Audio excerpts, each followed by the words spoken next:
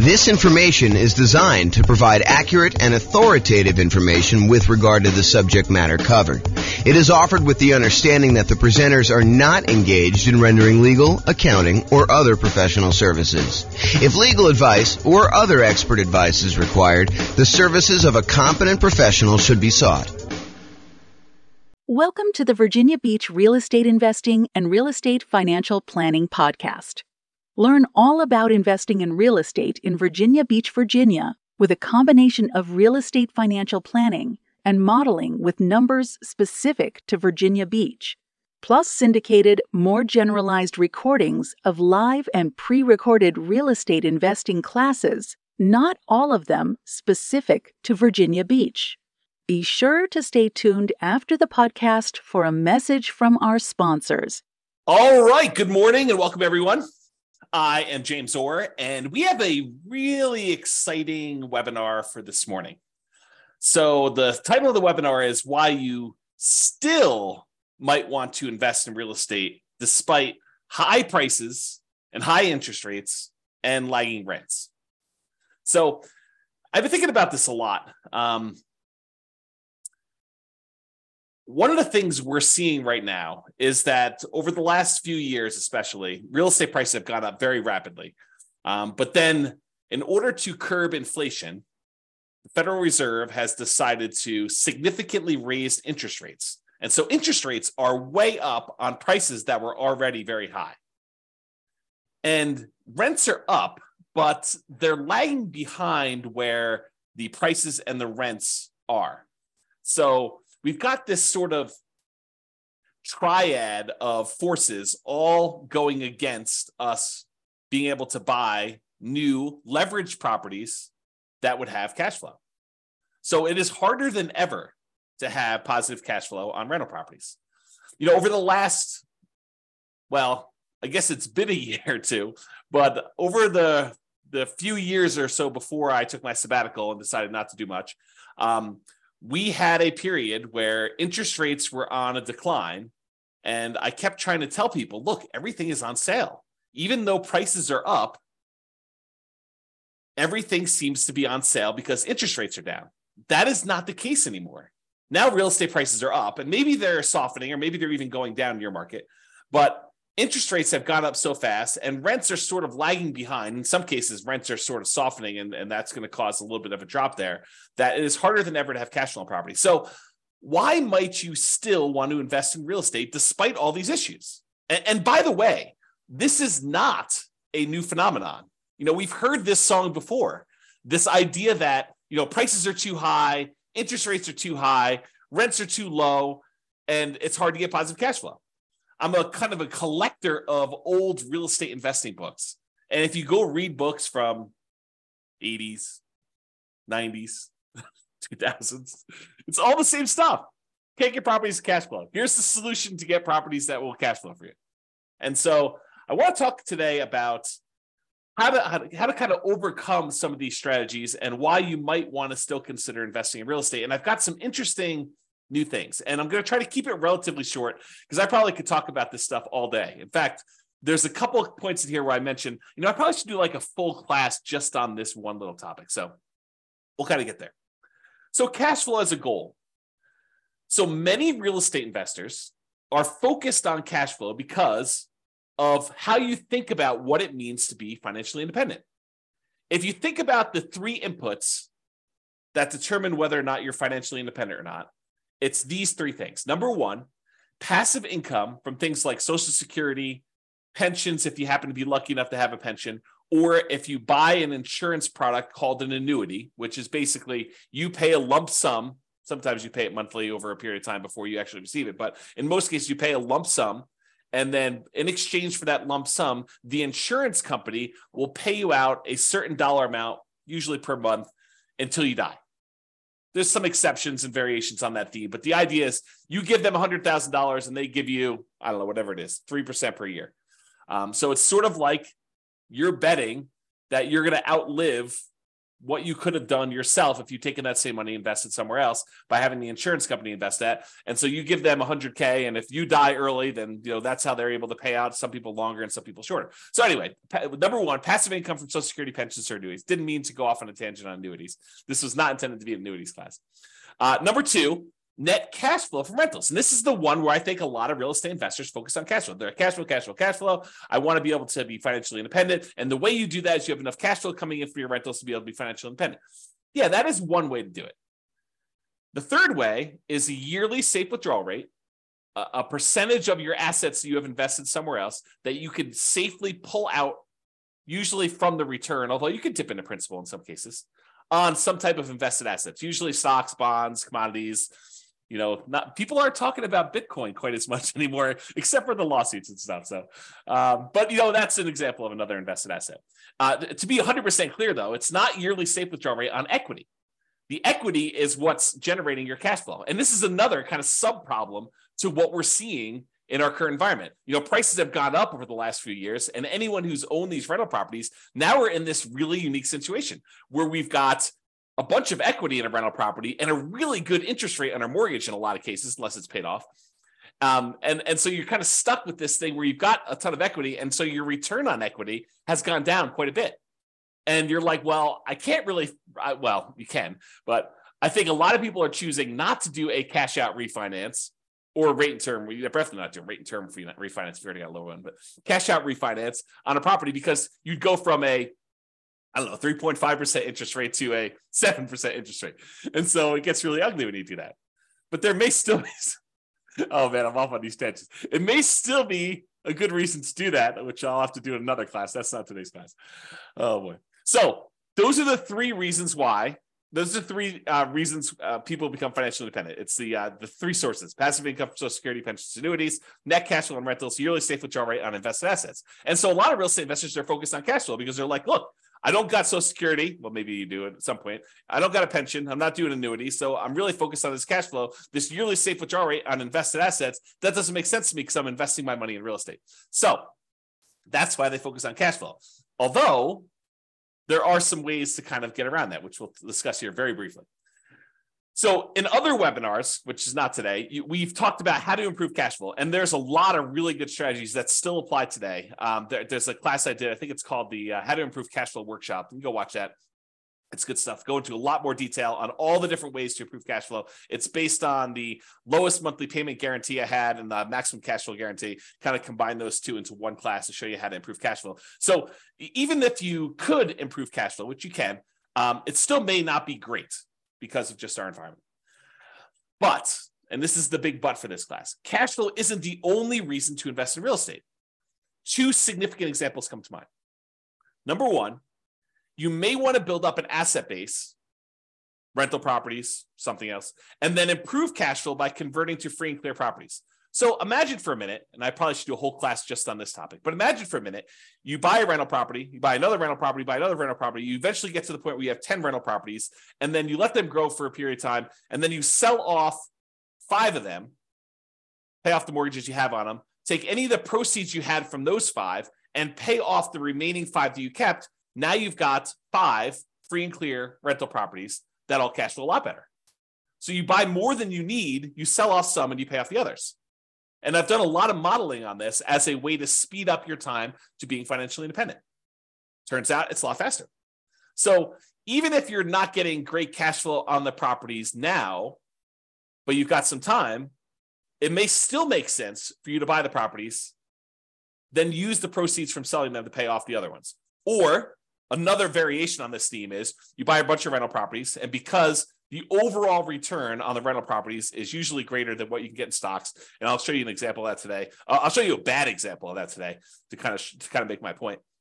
But then you could have all these rental properties, and then as they grow over time, you could then take all those, sell off all of them, not just part of them to pay off the other ones, but sell off all of them, take that money and invest in something else like stocks, bonds, annuities, whatever you're going to do. And then you could use a yearly safe withdrawal rate on those invested assets, on the stocks then. So you kind of use your real estate as a kind of like booster rocket to get you where you want to go with a certain net worth. Then you use that net worth in order to live on a yearly safe withdrawal rate. So those are kind of like the two immediate exceptions of why cash flow isn't everything, right? So let's discuss building up assets and why specifically the first $100,000, acquiring the first $100,000 is the hardest. And then we'll return to real estate for building up your asset base. And for those of you that stick around to the end, I got some brand new stuff that I did yesterday, which I will share with you, which is crazy. I think it's going to blow your mind. It has to do with free and clear rental properties, buying properties for all cash, which I think a lot of people are like, that doesn't make sense. It takes so long and everything else. Well, not so fast. Not so fast on that one. Okay. All right. So here's a quote from Janet Lowe from, I think it's a book, Damn Right, Behind the Scenes with Berkshire Hathaway billionaire Charlie Munger. Charlie Munger, I think, is worth like $2.4 billion, something like that. What's a few hundred million here and there, when you're talking about billions, right? So here's a quote about Charlie. He's a billionaire. He's Warren Buffett's partner. They do a lot of investing, bounce ideas off each other. Really fascinating dude, super smart dude. So this is what Janet Lowe has to say about Warren Buffett, about Charlie Munger. Charlie Munger has said that accumulating the first 100,000 from a standing start with no seed money is the most difficult part of building wealth. Wow, a billionaire who is focused on investing for pretty much all his life says the first 100,000 is the most difficult. I'm continuing with the quote. Making the first million was the next big hurdle. So once you get to 100K, then your next goal is, hey, how do I get to this first million? Continue with the quote. To do that, a person must consistently underspend his income. Getting wealthy, he explains, is like rolling a snowball. It helps us start at the top of a long hill, start early, and try to roll that snowball for a very long time. So not practical advice. I mean, really good advice, but not practical in the sense that, how do you do it? So let's continue on. So here's an actual quote from Charlie about the same concept. He says, quote, the first 100,000 is a bitch, but you got to do it. I don't care what you have to do. If it means walking everywhere and not eating anything that wasn't purchased with a coupon, find a way to get your hands on $100,000. After that, you can ease off the gas a little bit. So again, not super practical yet, which we'll get to, but still super interesting. All right. So here is a chart showing how long it takes to save up for your first $100,000. And I've assumed a couple things with this. Now I'll go over my assumptions. I think it's important. The first thing is I assumed you're saving $10,000 a year. And to kind of use Charlie Munger's quote, got to do whatever you have to do in order to save up that first 100K. And if it means scrimping and saving and eating ramen noodles or doing whatever you have to do, got to do that. So I've assumed you're saving $10,000 per year, and I've assumed you're saving, you're getting 7% interest on your money. So you're investing in stocks or something like that, and you're able to get 7%, which I don't think is like incredibly difficult over a long period of time. In any given month, it's hard to hit that number, but over a long period of time, I think 7% seems really reasonable. I've also assumed that you don't save this monthly. Basically, at the end of the year, you save up 10K and you invest that. So you'll notice there's no interest earned on the money in the first year. Basically, you deposit 10K and you have $10,000 at the end of year one. Then at the end of year two, you earn interest that's 7% on that first $10,000, and you invested another $10,000 at the end of year two. So at the end of year two, you have $20,700. $700 was interest on the first 10K, but you added another 10K. So $20,700 at the end of year two. And each year, each year your money grows until eventually, after 7.84 years, a long time, you get to $100,000. And you're thinking to yourself, incorrectly, I might add, but you're thinking to yourself, 7.84 years to get to $100,000, it's going to take me, 10 times that, 7.84 times 10, almost 80 years to get to $1 million. And I don't have 80 years. A lot of you are thinking. And secondly, $1 million is not what it used to be. And so I think I need more than $1 million. And so you've got some challenges. You're like, it's going to take me 80 years to do this. Well, maybe it won't take you 80 years. Let's take a look. Saving your first 200K. So in that last chart, we showed you the first 100K to get to this point took 7.84 years. But at this point, you've got $100,000 that you've got invested at 7%. And so part of the work is being handled by the money you already have invested. Sure, you got to keep adding the 10K, but the 10K is becoming less and less important over time. The money you have invested becomes more important. And that applies to real estate too. Once you get a rental property and it's kind of performing on its own, that continues to grow and you have to do less work to make more and more progress. Okay. So the second 100K happens in only 5.1 years. Whoa. I went from 7.84 years, almost 8 years, to about 5 years. That's a lot faster. It's 35% faster to save that second 200K. Well, that's interesting. Well, if it only takes, another, whatever it is, 9 more times for this, that's only 45 more years. That's a lot faster. It's becoming more interesting. All right, I'm going to jump ahead a little bit. We're going to go to 500K. So the first $100,000 took a little less than 8 years. The second one took a little more than 5 years. The third one takes a little bit less than 4 years, 3.78 years. The fourth $400,000 total, takes just a tiny bit more than 3 years by itself to get that last 100K. And then finally, in order to get the last 100,000 on your way to 500,000, it takes 2.5 years. So as you can see, it's getting faster and faster for each one. And you're not investing more each year. You're doing that same $10,000 each year that you do this. Okay. So when you get to your first million,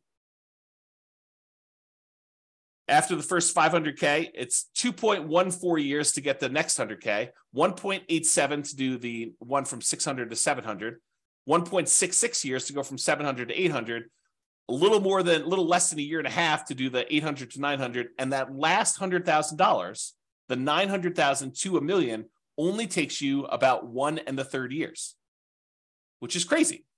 And if you think about it, that first $100,000, it took you 7.84 years to do it. But the last 400,000, 4 times as much, took you less time.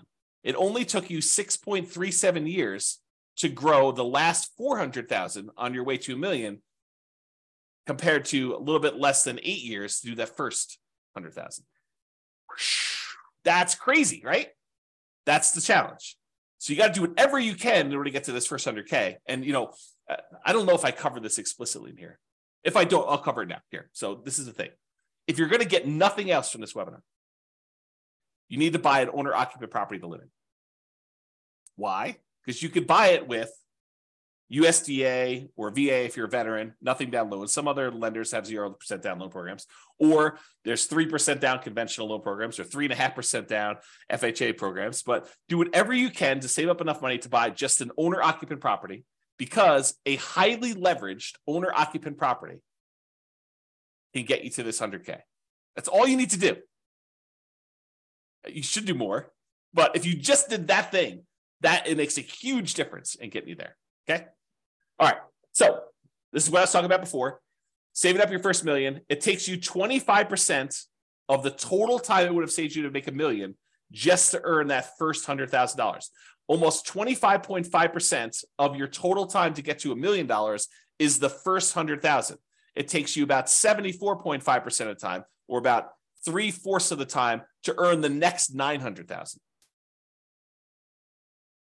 If you think about it this way, it takes you 25.5% of the time to earn that first 100,000, 16.6% of the time to earn the second 100,000, and then a little bit more than half the time, 57.9, in order to earn 800,000.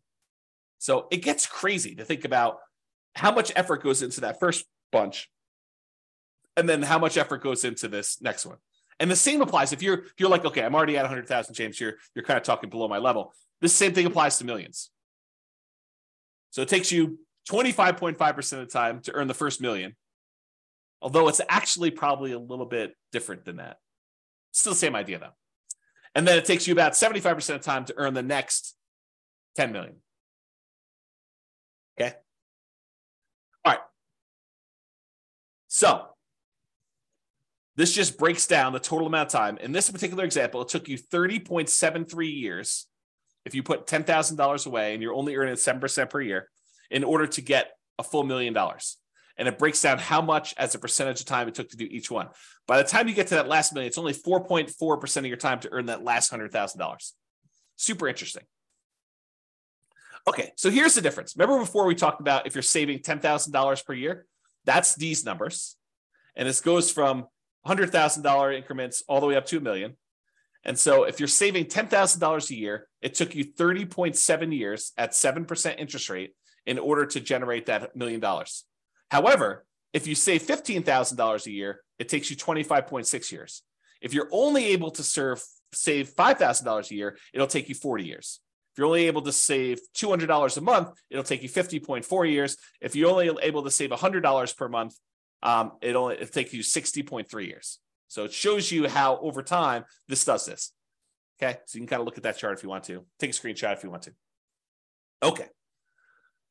Now, the interest rate you earn on your way to this $1 million, earning $100,000, that kind of thing, the interest rate you earn matters. So if you're only earning 1% on your money, not 7%, it takes you a lot longer to build up to that $1 million, which is right here. Okay. If you earn 10%, it's shorter, but it's not significantly different. So that first 100K, it took you 7.84 years at 7%. If you earn 10%, it's only 7.27. And the reason why is most of the effort is from you putting in that money. It's not the money. Later on, the interest rate matters more because you have more money invested. And so the interest rate impacts a larger portion of the amount that's getting you there. Okay. So you look at that. And you'll notice here that I only go to 12%. But leveraged real estate's probably not 7% per year.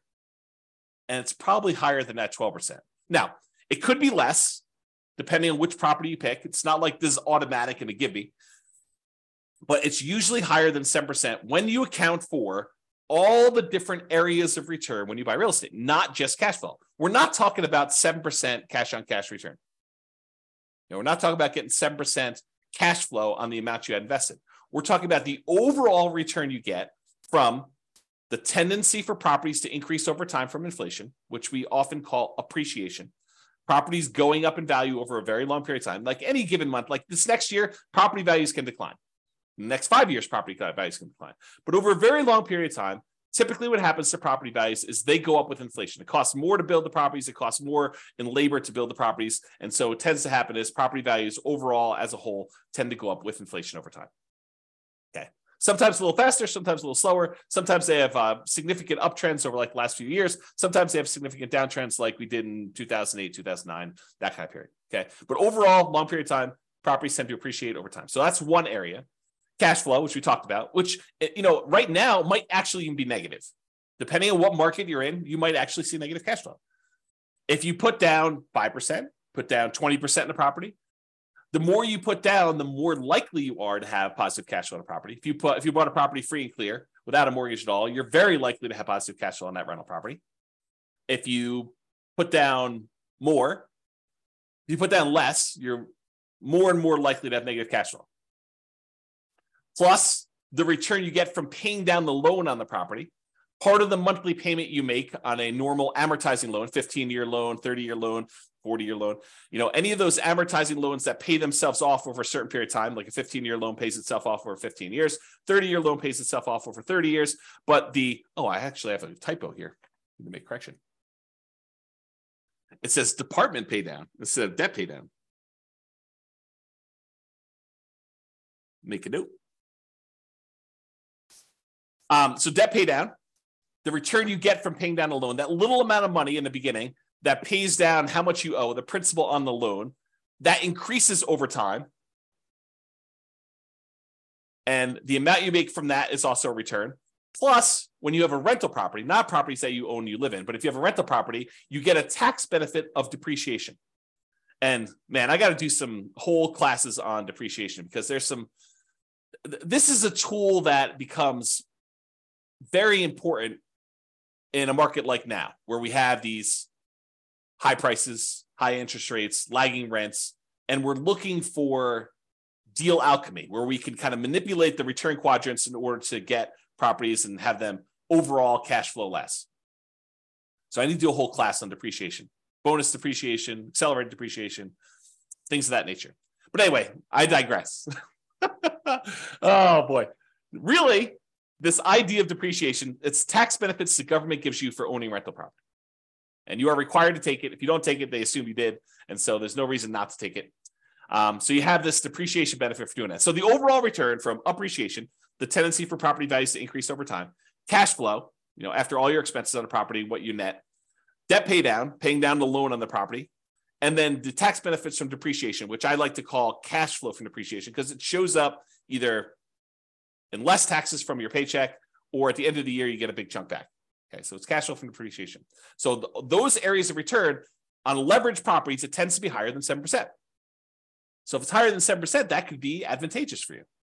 And this is especially true if you acquire an owner-occupant property, one that you live in, as a primary residence with little or nothing down. So you go buy a property with a USDA or VA loan, you get nothing down on that, or you put a 3% down on a conventional loan, or 3.5% down on an FHA loan, or 5% down on a conventional loan, and you're able to buy a property that is highly leveraged. The returns from appreciation, debt pay down, depreciation, if you convert it to a rental after a period of time, those are all usually really, really good. The cash flow may be ugly because you got very little into the deal. And so you're looking at the overall return.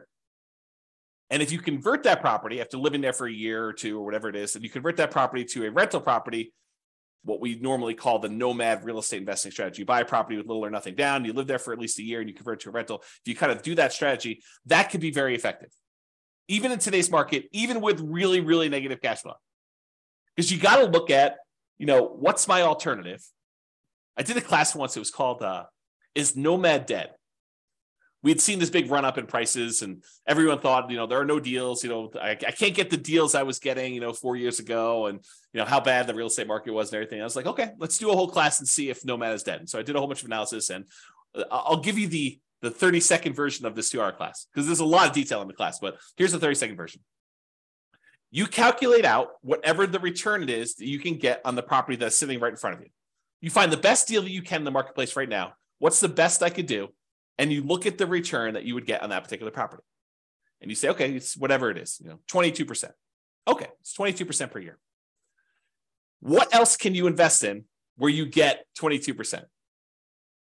That's the whole thing of the class. If you can go find something where you can get better than 22%, then go do that. If you can't, then real estate looks like a better option at this point. And that may change over time, right?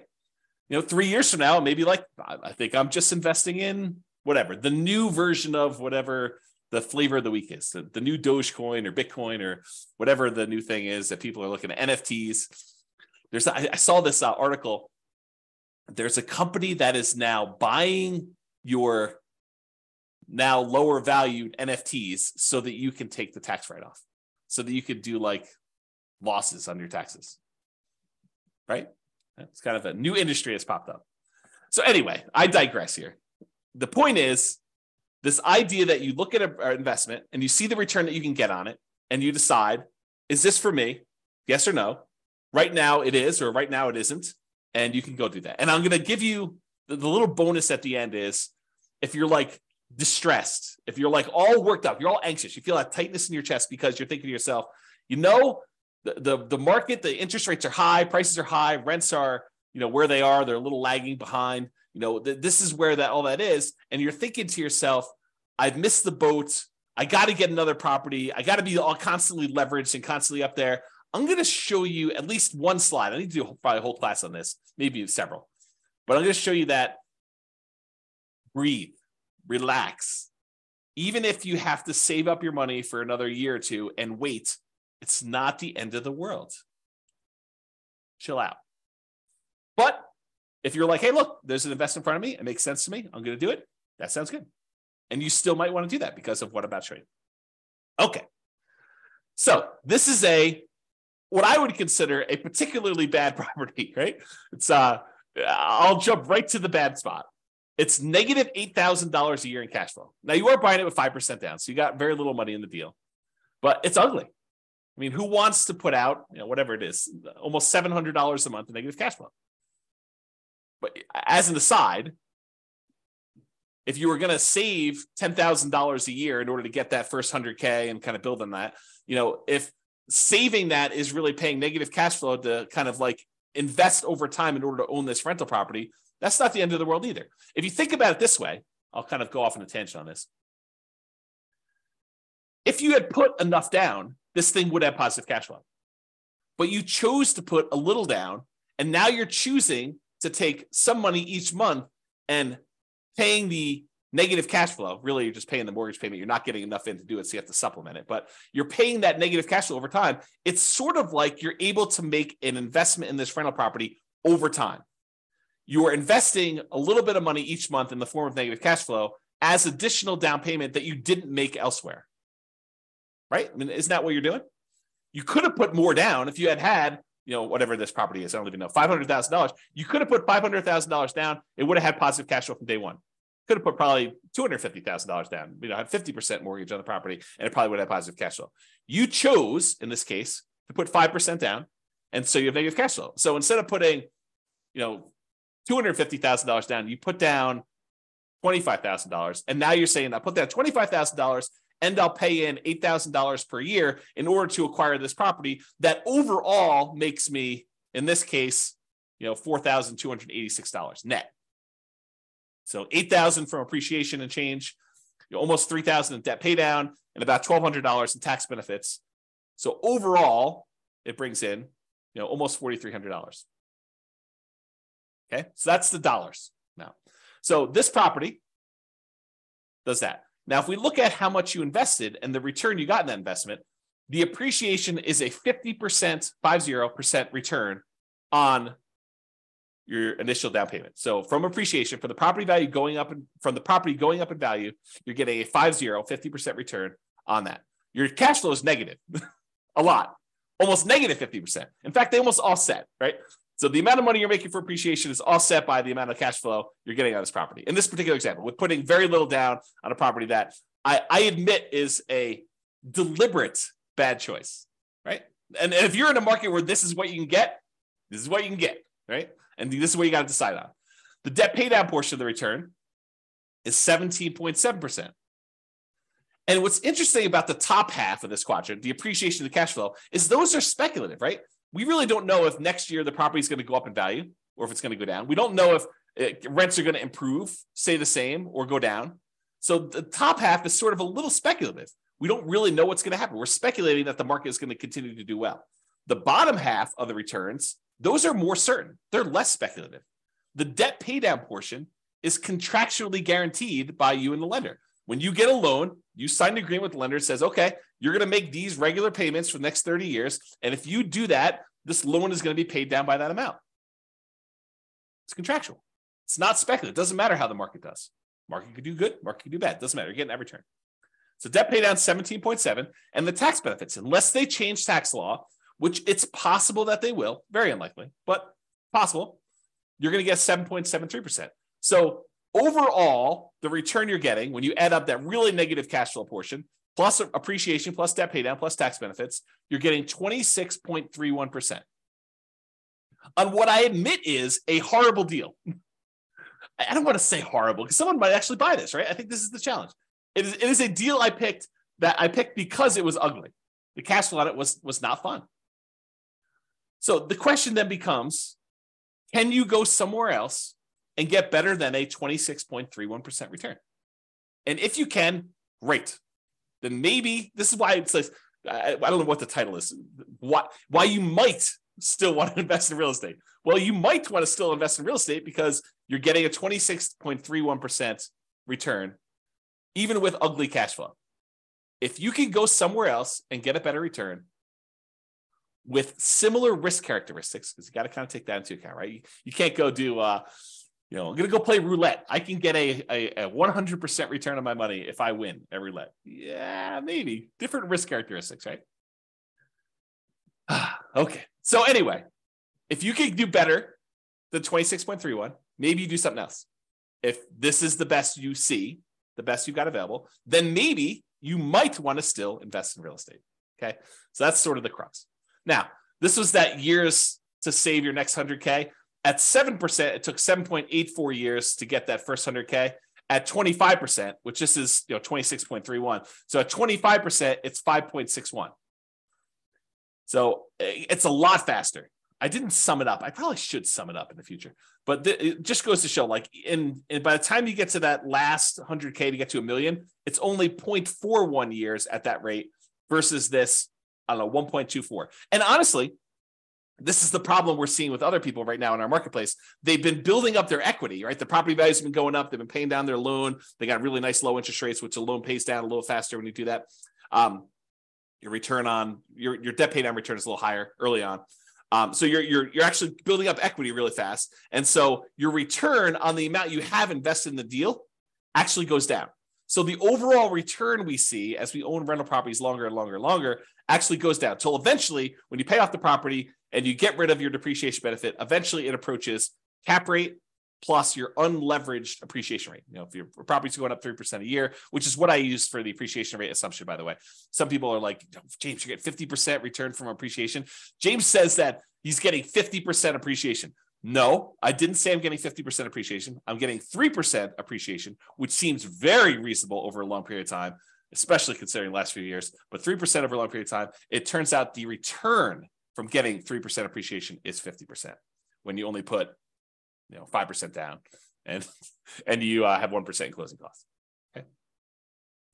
I got distracted. I don't know where I was, but the idea here is you've got this good return that you're seeing and it gets you there a lot faster. Man, to be spacey. Okay, here we go. All right, so grow your assets net worth. So even with negative cash flow, significant negative cash flow, really ugly cash flow, and even modest appreciation, that 3% per year, and the debt pay down from, in this case, putting 5% down the loan, debt pay down is pretty good, and the tax benefits of owning a rental property, that depreciation benefit, you might be able to get a significantly higher return than you could in something else, whatever it is you decide you're looking at, stocks, bonds, crypto, NFTs, whatever you're doing. So you could use this return to grow your net worth, buy rental properties over time, get this higher return, 25%. Then one of two options. This is just kind of like two things to think about.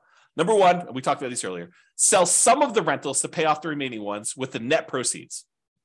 The idea is you buy 10 rentals or whatever number makes sense for you. Then over a period of time, when you get closer to the point where you need to convert that money in order to be much more cash flow heavy, to be able to support yourself and be financially independent, you sell off 1, 2, 3, 4, 5, 6, whatever number it is to pay off the other ones that you still have. And then you have really, really good cash flow, free and clear properties on those. You kind of go from afterburners with leverage to completely unleveraged, owning those rental properties to do that. So, and by the way, I'm talking about net. When I do my analysis, I'm talking about net proceeds. Don't think to yourself, oh, the property's worth 500, I owe 350, so I have $150,000 in equity. No, that is not how that math works. If you go sell a property for 500 and you owe 350, you're not walking away with $150,000. It's net after real estate commissions. If you're going to sell it with a real estate agent, if you're going to sell by owning, maybe they'll save some of that in exchange for doing your own work. Your share of closing costs, not all closing costs are yours. Some of them are the buyers. It's negotiable who pays a lot of those. Your capital gains taxes. So whatever the value of the property went up from where you bought it, you have capital gains taxes on those.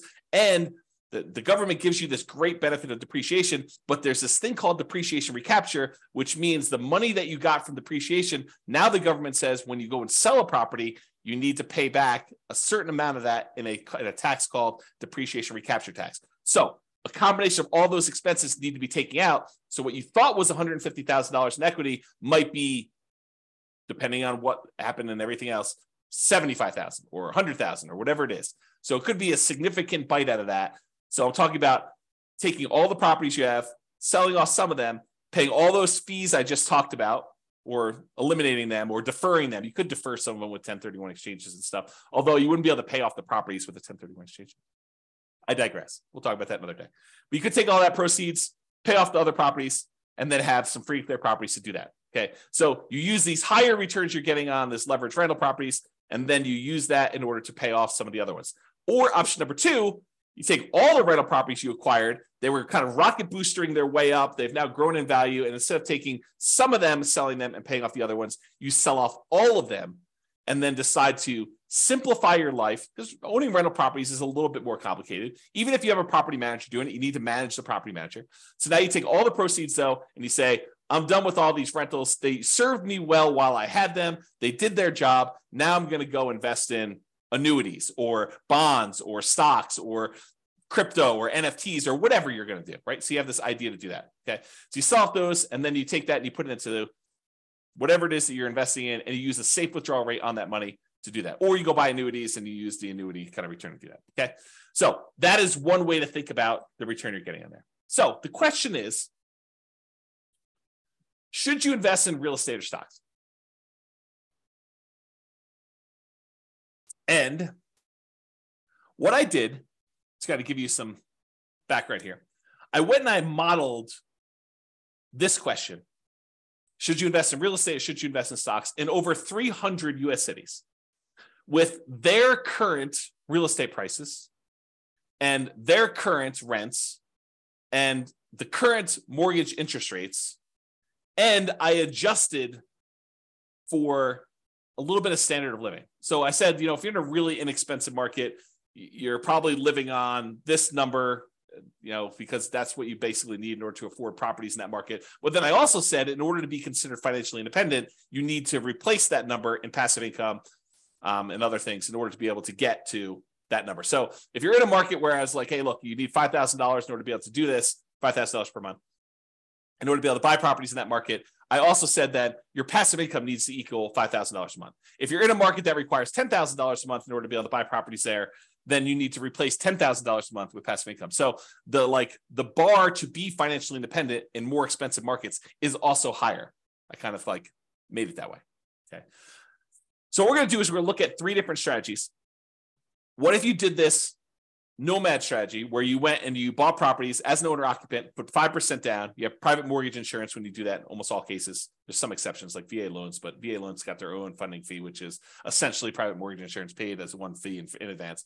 I digress. So you basically have this whole thing where you do a nomad, you're buying a property as an owner occupant, you got to live there for at least a year. It's a requirement of the lender. Then once you're done living there for a year, you can convert it to a rental. Sometimes it's more than a year in order to be able to have enough saved up to buy the next property. But you do that and you buy rental property after rental property after rental property until you get up to 10. I maxed you out of 10.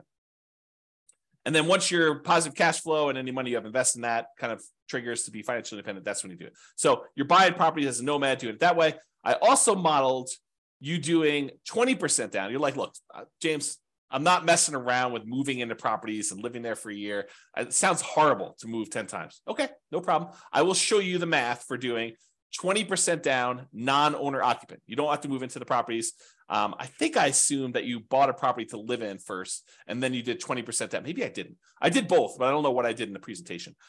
So I just assume you're buying 20% down, non-owner occupant properties where you're not moving in, you're just buying rentals with 20% down. And then I also did the same thing where you do 25% down. Okay. So what are the results? Well, let's look at Nomad first. When you do Nomad, versus investing in only stocks, you don't buy any properties, you rent yourself and you only buy stocks. Doing Nomad at a 305 markets, doing Nomad is better in 220 of the cities. Doing stocks is only better in 31 of the cities. And in 54 cities, it didn't make any difference at all. They were basically the same. I'm going to pause for dramatic effect. Take a drink. In other words, this question of, should I do real estate? Should I invest in stocks? If you do the Nomad strategy, put 5% down, move into the property, live there for a year, convert that property to a rental and repeat the process, it is better to do that strategy than to just invest in stocks in 220 of the 305 cities. In 31 cities, it is better to have done stocks. Faster to be financially independent. This is speed to financial independence.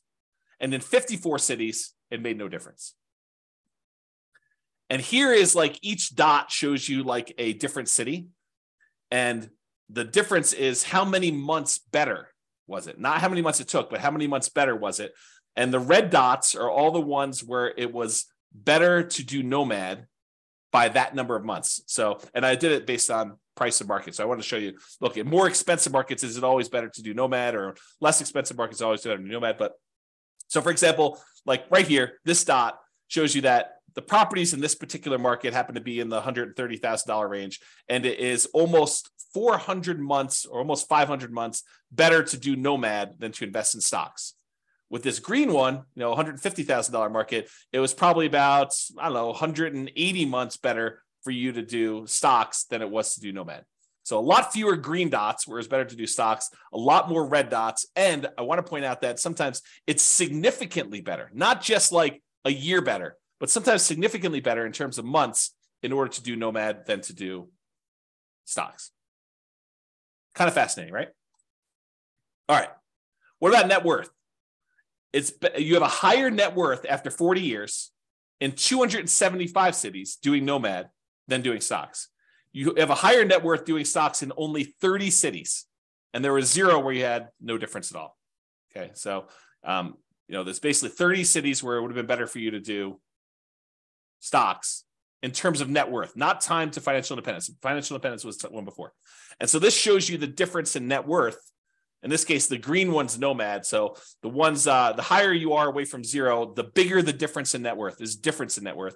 And the red ones show you the ones where stocks. And those are relatively small better. So it's like, yeah, they're better at 40 years, but not that much better. Like there's sometimes when Nomad is a lot better. And so you got to look at this. Okay. Is this helpful for anybody? You guys want to let me know? That'd be great. Because I like this stuff and I'd like to do more classes on this content if you guys are interested. So let me know in the chat box if you could, for those that are not sleeping. Okay. Yeah. See, people love it. That's awesome. Thank you. Appreciate that. All right. 20% down. So we did Nomad before. Now we're going to compare 20% down to investing in stocks. So if you're going to do 20% down, and this time you're not moving into properties, you're just buying non-owner occupant rental properties. You're like, forget this, dealio where you're moving into properties, James, you're crazy. And no one's going to move into properties. A lot of people do, but I digress. The saying of the day is I digress, because it seems like I'm all over the place today. Okay. In that case, doing 20% down will get you to financial independence faster in 220 cities. It'll get you faster doing just stocks and not doing 20% down rentals in 28 cities. And in 57 cities, it doesn't matter. Okay. And here's how much better getting to financial independence. This is number of months better. All the red dots are, it's better to do 20% down, and it's by this number of months, the distance away from this 0 line. So the distance there. And this is the price point of the houses in that market. So on a 300,000-ish type property, it's like almost 580 months better for you to do whatever this is, 20% down than to do stocks. And here's some green ones to show you the ones where it's better to do stocks than it is to do 20% down rentals. So the overwhelming majority of the time, it does this. And this sort of reminds me, you hear people speak with authority, different real estate forums, online, at real estate investor clubs, wherever you talk to real estate investors. You hear them speak with authority. You always need to do this. It's always better to do rental properties. It's always better to do stocks. It's always better to do whatever. It's much more nuanced than you think, right? I'm showing you that. I'm showing you the data. And could my assumptions be wrong? Absolutely. No doubt. I am not infallible. I do my best to try to make sure my data is accurate. And you can drill down and look at any city, right? Like I've had, in order to be able to show you this chart, I had to do the analysis for 305 cities. Now, this is just me aggregating all the individual analysis and showing you what's going on. So this just goes to show you that you need to do your homework. And if you're in one of these cities, then maybe real estate isn't as good as investing in stocks, right? If you're in any of these cities, though, it turns out it's better.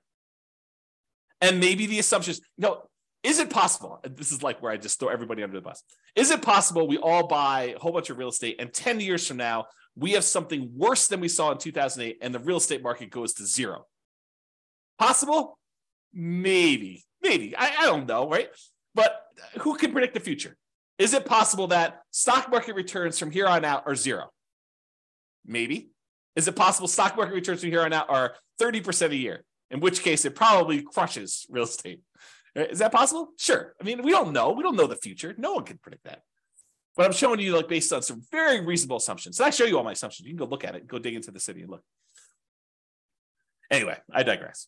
That is the saying of the day. So a lot faster for doing 20% down in a lot of cities, a little slower in others. Higher net worth. You have a higher net worth putting 20% down in 275 cities. You have a higher net worth investing only in stocks in 30 cities, higher than investing 20%. Okay, so 275 to 30.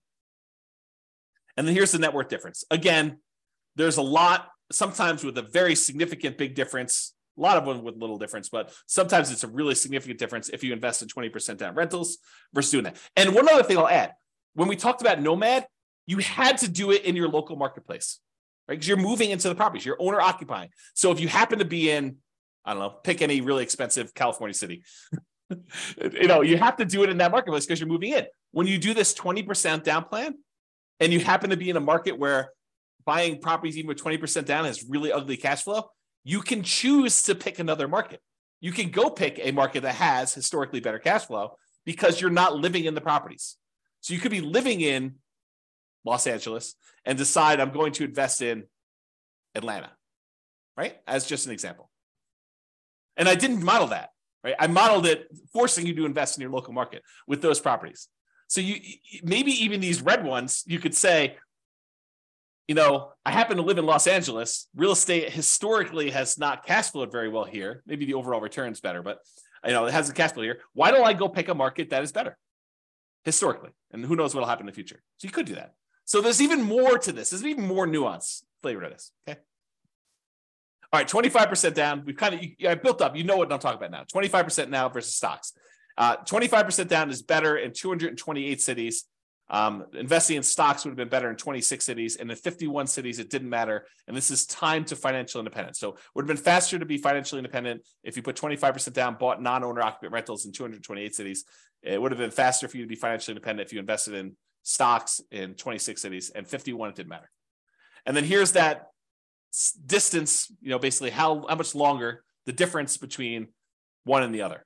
And all the red ones are the 25% down. The green ones are you investing in stocks. And you can kind of look at this. And then higher net worth. You have a higher net worth investing in 25% down rentals in 277 cities. If you only invest in stocks, it was better in 28 cities and 0 with no difference. And then here's the difference in net worth. So sometimes it's really significant difference in net worth. Sometimes it's much, much lower. Okay. Last few slides. This is sort of the bonus content. Bonus content. All right. Claudia said, happy to see you again. Very good information. Awesome. Thank you. Good to see you. All right, cool. Buy rentals for cash. So I already showed you real estate is generally, there's exceptions, but generally faster, better net worth than stocks. Generally faster and also better net worth. Because we looked at both those. Speed to financial independence and also size of net worth, right? Than stocks. But here's the issue, right? As stated at the beginning of this webinar, prices are way up, interest rates are way up, rents are lagging. So one way to deal with high interest rates is to opt out. And by opt out, I mean don't use mortgages. You got really, really high, ugly mortgages, interest rates. You could say, something, I'm going to pass. I'm just not going to do mortgages. So what that would be is buying properties free and clear. Some people, and I put this in italics, believe that you need to be leveraged with mortgages. Like it's silly to invest in real estate without mortgages to get the benefits of rental properties. And your returns, appreciation, debt pay down, which debt pay down would be 0 if you didn't have mortgage on it, depreciation, those returns get amplified, as does cash flow in whichever direction you are doing, either amplified negative or amplified positive in terms of percentage. But they get amplified when you're leveraged. And so you could see their case. I'd rather earn whatever it is, 30, 40% of my money. But sometimes real estate is just a better return, even unleveraged. You get depreciation, you get unleveraged cash flow, and you get appreciation unleveraged. And the combination of what your cap rate is, which is basically your cash flow if you own a free and clear property, what your cap rate is, plus your appreciation, plus that tax benefit, is better than what you'd get investing in stocks. And in those cases, maybe it still makes sense to invest in real estate. So I probably need to do an entire class on this, but just a little bonus for you. So this is sort of the framework for which scenarios we need to run. So we need to do a scenario where you do buy an owner occupant property to live in, and one where you say, I'm going to forego buying an owner occupant property to live in, and I just rent myself. So you've got two different groups. And then in each one of those, you need to decide how you're going to invest, whether you're going to do the nomad strategy and keep buying owner occupant properties and converting them to rentals, or if you're going to do, which I guess doesn't apply if you're renting, but that's the exception. You're going to do nomad, you're going to do that. Or if you're going to buy an owner-occupant property or not buy an owner-occupant property and buy 20% down rentals for the rest of the time, or 25% down rentals for the rest of the time, or pay all cash and not get any mortgages at all and just buy investment properties without mortgages at all. Okay. So those are sort of like the options, right? You either buy an owner-occupant or you rent. And then whether you're going to do nomad or 20% down to acquire the rentals or 25% down, or you're going to pay all cash. So that's sort of the framework. I'm not covering all of these in this class. Okay. I did I think a couple slides. Oops. Okay. So what I'm going to talk about now is I'm just going to do this is much less detail than I did in the previous ones. And I probably need to do like full classes on this. So here it is. Nomad versus owner-occupant, so buy an owner-occupant property, then do 9 all-cash rentals. So we're either going to buy an owner-occupant property, live there for a year, convert it to a rental, repeat that process until we get up to 10 rentals, or completely alternative, we're going to say we're going to buy an owner-occupant property 5% down, then we're going to save up our money until we have enough to buy a property free and clear without a mortgage at all. And once we get that property, then we're going to save up and buy another property, but the property we bought has really good cash flow because we don't have a mortgage on it, okay?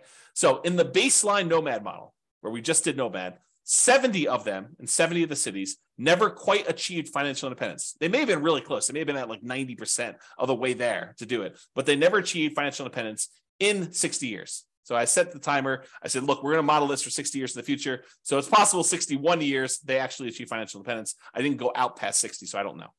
But at the point where that happened, 70 of these cities did not quite achieve financial independence. They may have been really close. They may have been really far away. We'd have to go look at that individually to see that.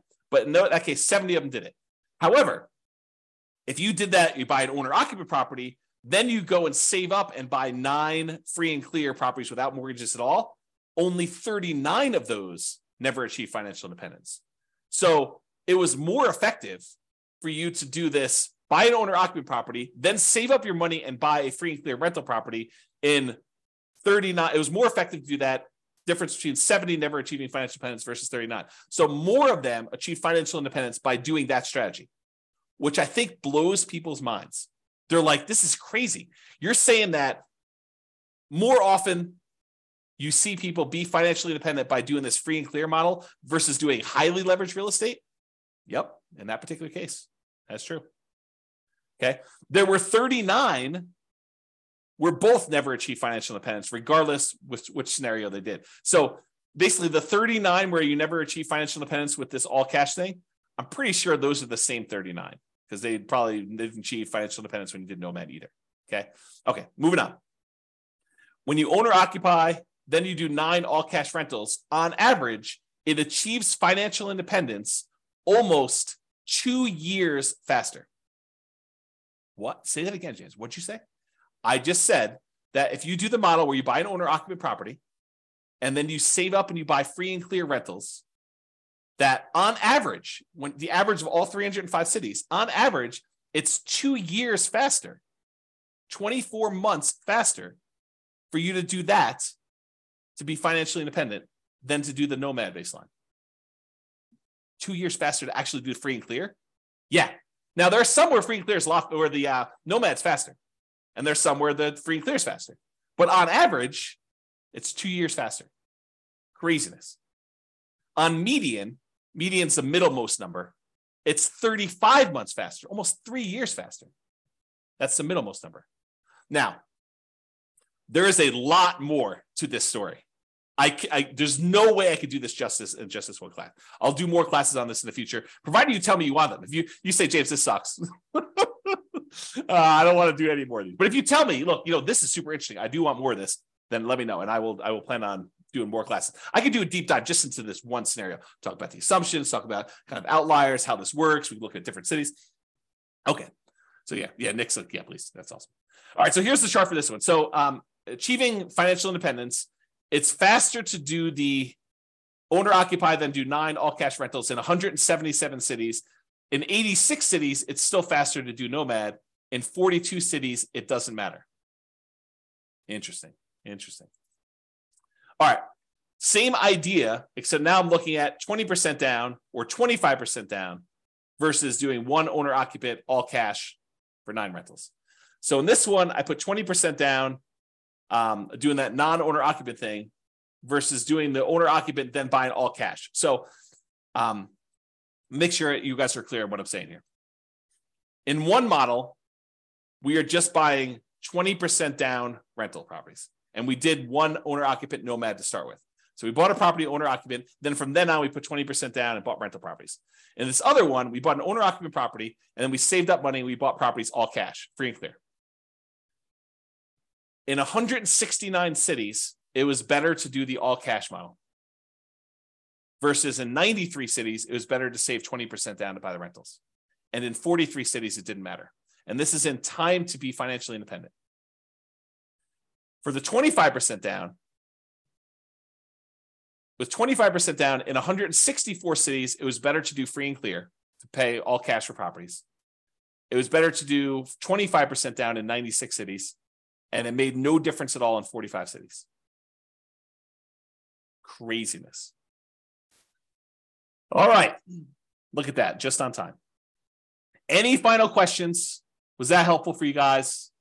Did it sort of answer your question as, why might I still want to invest in real estate despite high prices, high interest rates, lagging rents? That was the intent. Kind of give you an expanded view of some more subtlety and nuance to this whole real estate investing question. Cash flow is not everything, and it's not the only approach. Leverage property cash flow. Is that helpful? Any final questions before I let you guys go?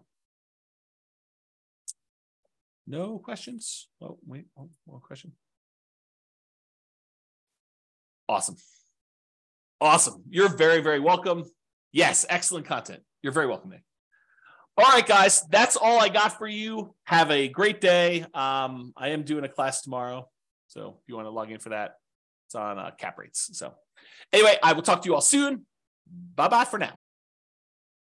With home prices up, mortgage interest rates up and rents up, but not quite enough to counteract the higher prices and interest rates, cash flow on rental properties in Virginia Beach is harder than ever.